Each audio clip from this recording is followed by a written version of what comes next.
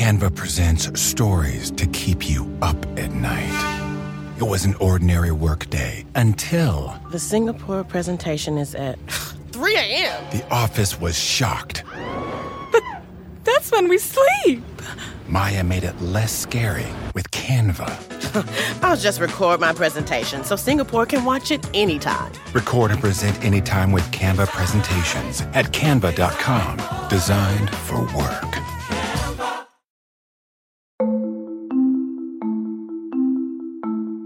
Hi, welcome to 6 Feet Apart. I'm Alex Wagner. There are few things we know for certain in this crisis, but one thing we know beyond the shadow of a doubt, it is a really good time to be selling toilet paper and masks and gloves and hand sanitizer. But what about literally everything else that you can buy? Up until COVID-19 became a global pandemic, Americans especially were known as lusty consumers, buying so much, so often, that the American consumer became the very heart of the national economy. 70% of the U.S. economy is consumer spending. And that ain't all hand sanitizer, folks. So what's happened to all that shopping as people have stayed home and gotten increasingly wary about spending money? What's happened to the people making all that stuff that we used to buy so much of? Is it all just sitting in warehouses ready to go on sale? What do you do with thousands and thousands of handbags and wiffle balls and eyeshadow and crochet needles anyway? And now that stores are beginning to open up to the public, what's going on with the people selling the stuff that we used to buy so much of? Are they busy? Are they scared? That's what we're going to talk about today: shopping. First, we're going to talk to Claire Vivier, the designer and owner of Claire V, a boutique fashion brand known for its bags and accessories.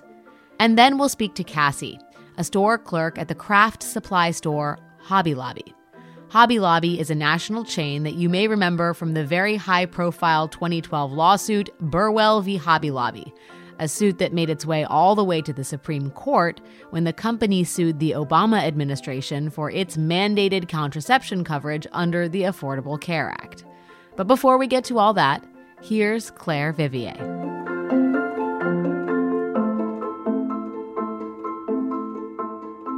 Claire, can you give us a sense of your business pre-pandemic? Yes, we are an accessories and clothing brand based in Los Angeles. We are made in Los Angeles. About 90% of our production is produced here in Los Angeles. We have 8 of our own stores. It's 5 stores in California and 2 stores in New York City and 1 in Chicago. We are sold in about 150 stores around the world. And I've had the company for 11 years. I started it right here out of my house where I am now, again, working. Yeah. The cycle of retail. In terms of the volume of sales, like how many bags, for example, were being sold every month? We were selling about 100,000 pieces a year. And that includes apparel and small items as well, yeah. Tell me a little bit about how and when you first realized that COVID-19 was going to affect your business. Gosh, it was interesting because I had a trip planned for a long time with an organization that I do a lot of work with called Every Mother Counts. So this most recent trip was to India to see their programs with an organization called Nazdik in India, which helps paralegals advocate for women's rights. Simultaneously, I had 2 people from my company in Milan at the leather show that happens twice a year in Milan called Linea Pelle. And then we had Market right after that in Paris. So I had my design director at Linea Pelle and then in Paris. And I started to hear, I was in India at the time, and I started to hear from my president of my company that there was a little bit of apprehension from others in the company about these 2 employees who had just been in Milan and whether or not they were going to be contagious. What was your communication with your employees who were in Europe? Were they worried when they were there? Was anybody talking about it? I mean, one of them was in Italy, so I would assume there was some amount of awareness on the ground. Yeah, they were both in Italy together, and then one of them went on to Paris, and the one that Greta, who stayed in Paris, was really hearing way more about it because it had just really, really started to erupt in Milan, and I think they got out of there right at the right time. I started to hear about it because there were a few employees back at the home office, back at our headquarters, that were a little nervous to have these two employees come back in from Milan and Paris. Mm-hmm. And I was in India, so I felt very far away and very worried to be so far and not there as a leader of my company, making people feel more at ease and just dealing with a situation that could be arising. So my president, Molly, was very reassuring that no, I did not need to come home early, and we kept in touch every single day. And I ended up staying and did the Jaipur part of my trip and arrived home March 6th. So you are overseas, which is a fairly dramatic sort of way to watch this thing unfold, right? Especially from India. And you're thinking about this in terms of the human toll, right? Like, how am I going to keep my employees safe? What do they need from me as a leader? Did you start at what point did you start to think about it in terms of production and how it might affect the thing that you sell? Well, it was pretty early on in terms of materials, because we know that most of our materials are coming from Italy. Most leather that we order comes from Italy. So I think we didn't realize that our factories were going to close until really the week after that, the week of the 16th, our local factories. We started to get kind of the inkling that things were going to be shutting down, and we started to, the week of the 9th, every day was like something more was happening that we were thinking, this is going to happen. We're going to have to close our stores. We're going to have to close our headquarters.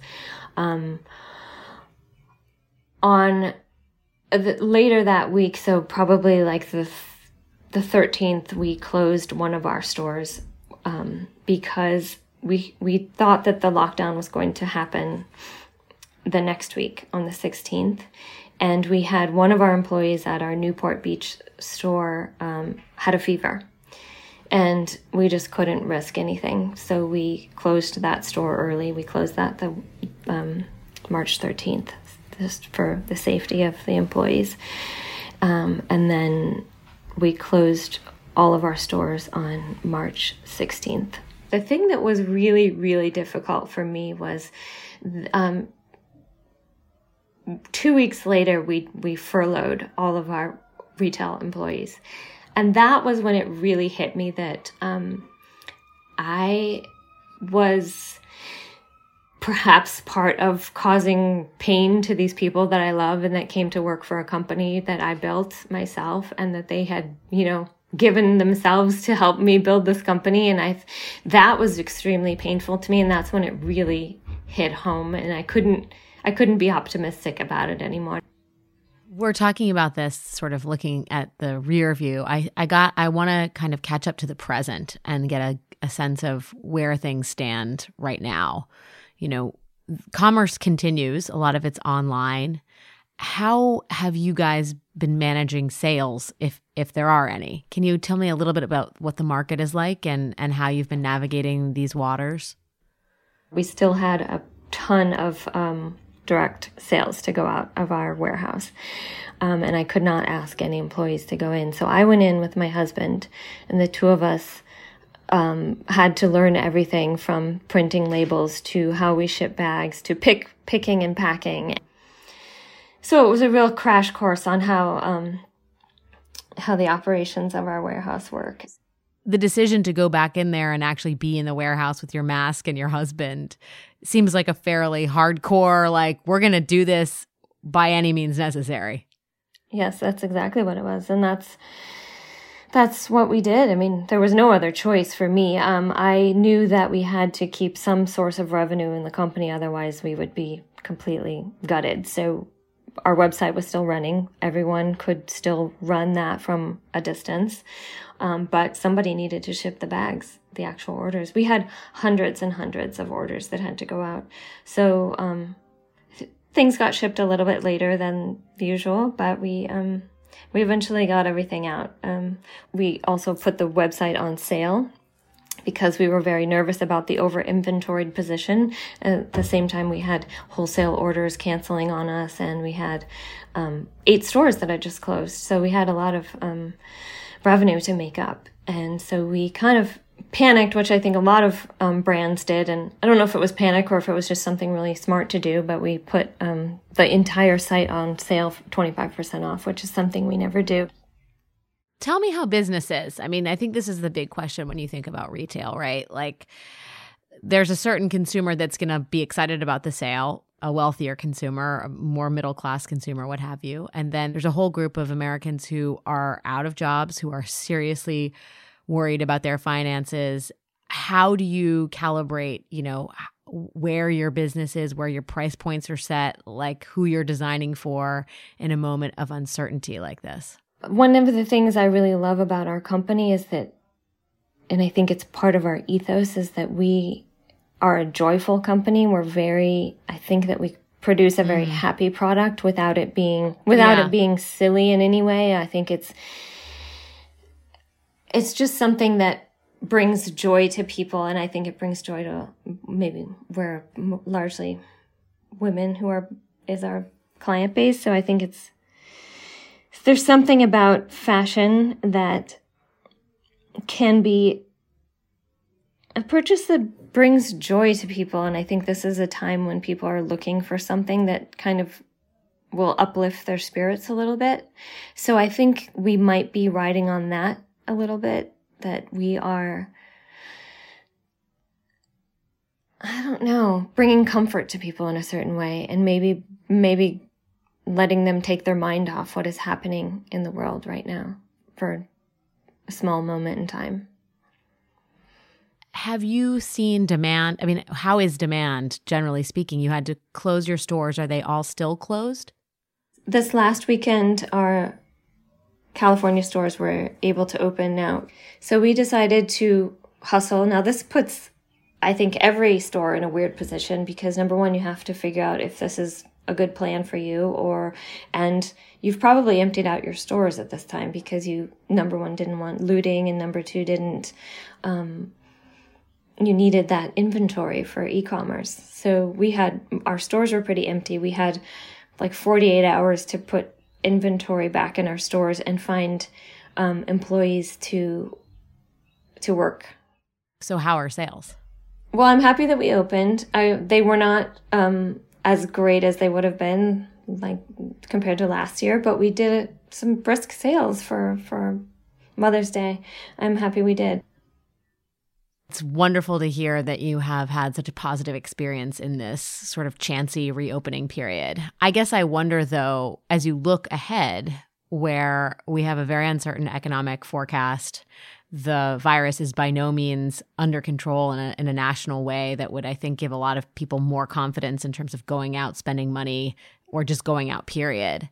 How do you look at the year 2020 from where we sit right now? Yeah, let's be clear. I'm not extremely delusional or anything. I know that the second shoe could drop at any moment, but we're just taking things day by day. And right now it means that our stores can be open for curbside pickup. And right now that feels like a positive thing. But our overall revenue is projected to be down by 50%. We've redone our budget this year, like already 3 different times since the pandemic has struck, and we keep lowering our numbers. But at the same time, our website is performing really well, and we'll see what our stores do. Claire, I want to ask you sort of a philosophical question in this moment. Do you think that American consumption will be changed by COVID-19? I hope it's changed by COVID-19. I hope that we can think more about our purchases and buy things that are of quality over quantity. I believe that we will fall in the former category, and I think that we are still something special and of quality that people will purchase. So I think we're going to be okay. But But of course, mass consumerism is a huge problem for our country and for the environment. And I hope that is something that comes out of this pandemic. That would be something positive for sure. But the thing that keeps me going really overall is that we are not only producing quality goods that bring people joy, but we're also producing jobs and creating community. And that's been the most satisfying element of building this company and that was also why it was the most painful to lay people off, because I want my company to survive, not because we're consumer goods getting out in the world. I do love our product. I'm proud of it. But I think a creative company that employs a lot of people here locally in Los Angeles and in the cities where our stores are is something to be really proud of. And I think people need jobs. And the fact that I've been able to provide hundreds of them to people is really the most satisfying element of all of this. So I know what you're getting at with asking a question about consumerism, but I think as humans we like to buy things that make us feel good, and I think Claire V is that product that makes people feel good. And most of all, I'm just happy to have created this community, both of employees and of Claire V fans. Well, we hope that they are all back fully employed sooner than later, and that the procurement of joy continues in whatever form it may take. Thanks for your time, Claire. Thank you, Alex. Before we hear from Cassie, here's a quick word from our sponsors. 6 Feet Apart is brought to you by BetterHelp. Is something preventing you from achieving your goals? Like a massive pandemic, maybe? BetterHelp will help you assess your needs and match you with your own licensed professional therapist. You can connect in a safe and private online environment, making it super convenient, and you can begin communicating in under 24 hours. It's not self-help, it's professional counseling. Send a message to your counselor anytime and you'll get a timely and thoughtful response. Plus, you can schedule weekly video or phone sessions, all without ever having to sit in an uncomfortable waiting room or even leave your house. BetterHelp is committed to facilitating great therapeutic matches, so they make it easy and free to change counselors if you need, and the service is available for clients worldwide and more affordable than traditional offline counseling. Plus, financial aid is also available. There's a broad range of expertise available, which might not be available locally in many areas, and licensed professional counselors who are specialized in depression, anger, stress, anxiety, relationship, sleeping, and trauma are all there on the platform. Everything you share is confidential, and you can check out testimonials posted daily on their site. As a listener, you can get 10% off your first month by visiting betterhelp.com/apart. Join over 800,000 people taking charge of their mental health at BetterHelp, HELP.com/apart. 6 Feet Apart is brought to you by Fairshake. Corporate greed hasn't taken a break during shelter in place, and neither should consumer rights. It may not feel like it, but when cable companies tack on hidden fees, gyms stop you from canceling, or wireless companies make you pay for your free phone, you have rights. That's where Fairshake comes in. Through expert knowledge of the consumer arbitration system, Fairshake automates the paper pushing, so it takes 10 minutes to start a claim online against your phone or internet company, your bank, your gym, and more. An expert coaches you through the process of getting your voice heard and your complaint resolved, and successful Fairshake customers recover $568 on average. Go to fairshake.com/crooked to see the 50+ brands Fairshake helps with and start your claim in about 10 minutes. Or you can read about them in the New York Times. Take on the big guys and have your voice heard at fairshake.com/. Canva presents Unexplained Appearances. It was an ordinary workday until... That presentation appeared out of thin air. Also, it's eerily on brand. Wait, did that agenda just write itself? Words appear, making this unexplainable case... Unexplainable? It's Canva's AI tools. I can generate slides and words in seconds. Really? The real mystery is why I'm only learning this now. Canva.com, designed for work. Crooked. And now, here's Cassie, a store clerk at Hobby Lobby.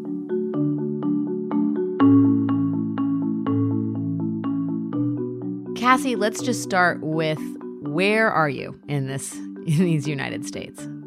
I am in St. Joseph, Missouri. It's about an hour outside of Kansas City. Okay. And tell me a little bit about your work. Well, I work for Hobby Lobby. It was my high school job, and I went to college and grad school, and then my grandma got sick, and I moved back to help take care of her, and it was just easy to fall back into something that I already knew and was there and was convenient. And there's not a lot of opportunity here, per se. So it's retail. It is what it is. I do home decor. I make nice little decorations for people's houses and try to sell them. Right. So for people who aren't familiar with Hobby Lobby, it's a line of craft stores, right? Yes. Yeah. Crafts. Although, I mean, it's really kind of, from even the time when I worked there in high school to the time I've gotten now, it's transitioned a lot away from crafts and arts to a lot more home decor and seasonal things. That's kind of the big, because I think it has the bigger markup on the cheaper Chinese made things that come over than it does to sell like nicer art supplies and things like that. So some people take their holidays very seriously, but I don't believe craft stores were on the list of essential businesses, were they?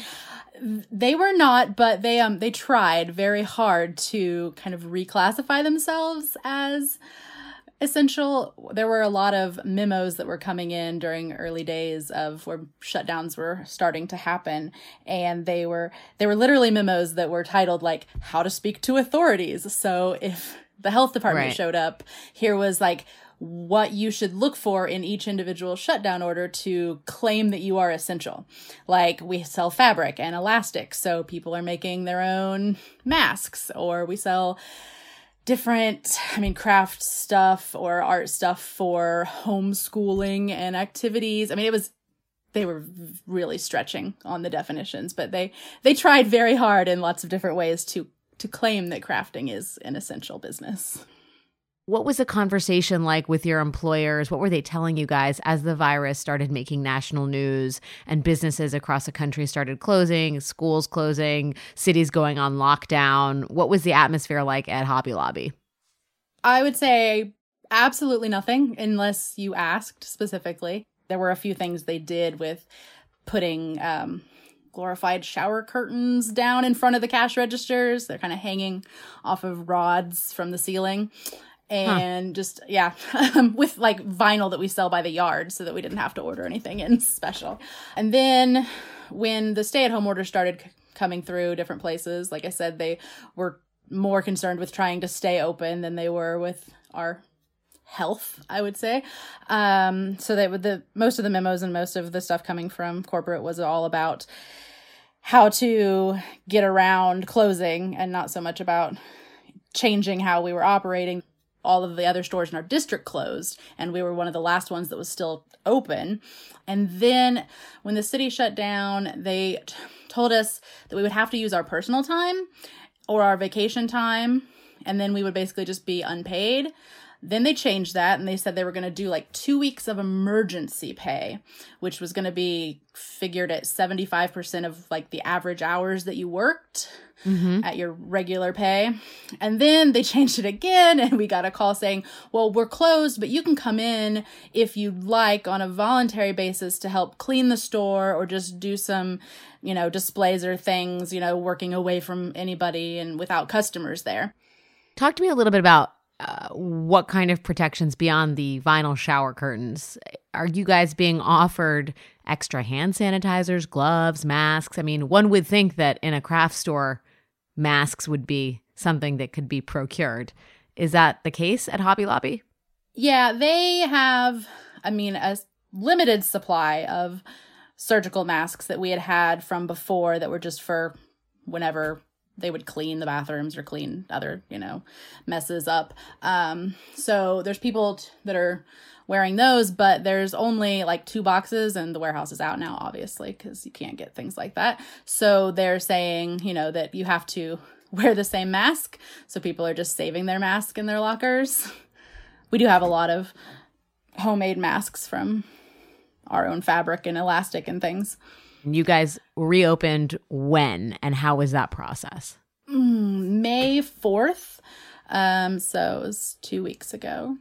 And it was chaotic at best. Initially, they only called, I think, 7 to 9 employees back out of everyone there. So for the first few days, we were all working like open to close shifts. And it was insanity. We did $250,000 our first week reopened. It was like Black Friday. Yeah, it was Black Friday sales numbers every single day. Like from the time we opened till the time we closed, we were pretty much at capacity, even though we weren't actually counting people like we were supposed to. There was a 10% limit in the reopening guidelines for the city. But our district manager said that he didn't think it would be necessary for us to count people at first because we'd probably only be busy on maybe Friday or Saturday. But then on Friday, when we did start counting people, we hit our 10% number within the first like hour and a half and stayed at it for the whole day. The 10% number is what? 10% of what a normal store capacity? The building capacity, yeah, whatever the fire code number is, which for our store is like almost 1,500. So the 10% number is like 150 minus whoever the employees, and then that's how many customers you can allow in. And you guys weren't keeping to that number? Is that what you think? No, we weren't counting at all for the first 3 or 4 days. We only have 4 registers running at any given time, and the lines are going like all the way to the back of the store. What are people buying? Everything. I mean, it's like a game show where you're just pushing your cart through and throwing stuff in your cart or something. I don't know. Hundreds of dollars of Easter. Well, we had a lot of Easter left because we closed before Easter. So there was a lot of Easter decor left. And then it was at 80% off when we reopened. So heaping carts of Easter decor.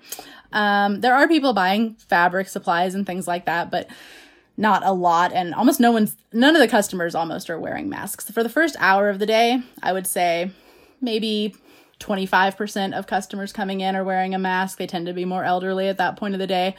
And then as the day goes on, it turns to more like teenagers, younger women, and families. And it might be like 5 to 10% mask wearing. But they're buying, I think they're redecorating their entire houses. I think during quarantine, they just decided, I need an entire, new home design. Wow. Do you get the sense that people just have been cooped up and they're eager to just be out there and buy something? Or do you think that this is more strategic than that? More kind of, these things all have a specific use? No, I would say it mainly feels like people are just making up for lost time. Like I haven't been able to go shopping and to buy, fun things again, not just groceries. I've gotten sick of going to Walmart or the grocery store. I've heard that a lot from people. They want to walk around with their coffees and drink them and talk to their friends while they're shopping and just act like everything is normal again. How is the COVID-19 spread in your town? Not great. Literally the day that the city council voted to reopen our city, they were in the middle of processing all the test results. They did a test of an entire pork processing plant, and they had already had, I think, like 400 positives at that point. It ended up being around like a little over 500 total for the plant. And those numbers were still coming out. This last weekend, we actually had a free just drive-in. You didn't even have to make an appointment testing at the hospital. And I went along with a bunch of our coworkers because one of our coworkers actually is in the hospital at this moment. He he's young. He's only in his 20s, but he's diabetic, and he got COVID and was sick from last Sunday. And he was working at the store? Yes, he had come back, and we all worked with him. We were both wearing masks, but I was around him for that whole time. And I know some people, someone got a ride home with him that day. Some people ate lunch with him that day in the break room, which obviously you're not wearing masks then. I've been eating in my car personally, but other people have still been using the break room. And yeah, he's in the hospital. There are definitely, even within the people I work with, absolute deniers. It's just a flu. It's no big deal. It's gonna, everybody's gonna eventually catch it. You might as well get it over with. All of those different tropes that you hear. But even the ones that are concerned, the ones that, live with elderly family members like I do, or, have young children or anything that they have concerns. But I think if everyone else around them is acting like it's not a big deal, they feel pressured in a way to act like they're fine too. And it is easy when you're just going about like doing something that you did before all of this. How do you feel going to work every day? I mean, do you feel like you can protect yourself? I don't know. I mean, I feel like I'm doing everything I possibly can. I didn't want the other employees looking to me as, I didn't want them to take from my behavior that like they were safe. I didn't want them to think that they were. And I've talked to a lot of them about this, and I mean, they feel similar to me, but they all need jobs. Like, they can't just quit or anything. I mean, and you need a job too, I would assume, because Yes. you're putting, I mean, this is effectively a risky place to work. And Right, you live with someone who's older. Is that right? Yes, I live with my grandma. She's in her 70s, and she has MS. So she's got a lot of underlying conditions and health problems. And so it's definitely very scary. I mean, I personally am just trying to kind of save as much money as I can. I did get a month worth of unemployment, which was actually more money than I make, by a couple $100s a week or so. So I've just been trying to save and prepay as much bills as I can in case it comes back in the fall worse. I think people who are consumers are a little bit torn, right? Like, on one level, you want to help the people who make their livelihood from, retail, whether it's online or in person. And then on the other hand, we don't want people in retail risking their lives. So what's your advice? Oh, I definitely think we should still stay home. At least use guidelines. And as far as, in different areas, it's going to be different. But we reopened when we were experiencing, exponential growth. We were on that document. We were at the top of the list of the White House's places to watch. The day we were reopening, it was 650% increases. So it just seems like, wow, it needs to be applied differently in different places. Well, Cassie, we hope that you stay safe and that your grandma stays safe and that the road ahead, though winding, ends in a good place for you. Thank you for being brave and taking care of the people you need to, and good luck with everything. Thank you so much. That's all for this episode of 6 Feet Apart. Our show is produced by Elisa Gutierrez and Lyra Smith. Lyra Smith is our story editor. Our executive producer is Sarah Geismer. Special thanks to Allison Falzetta, Stephen Hoffman, and Sydney Rapp. Thanks for listening, and stay safe.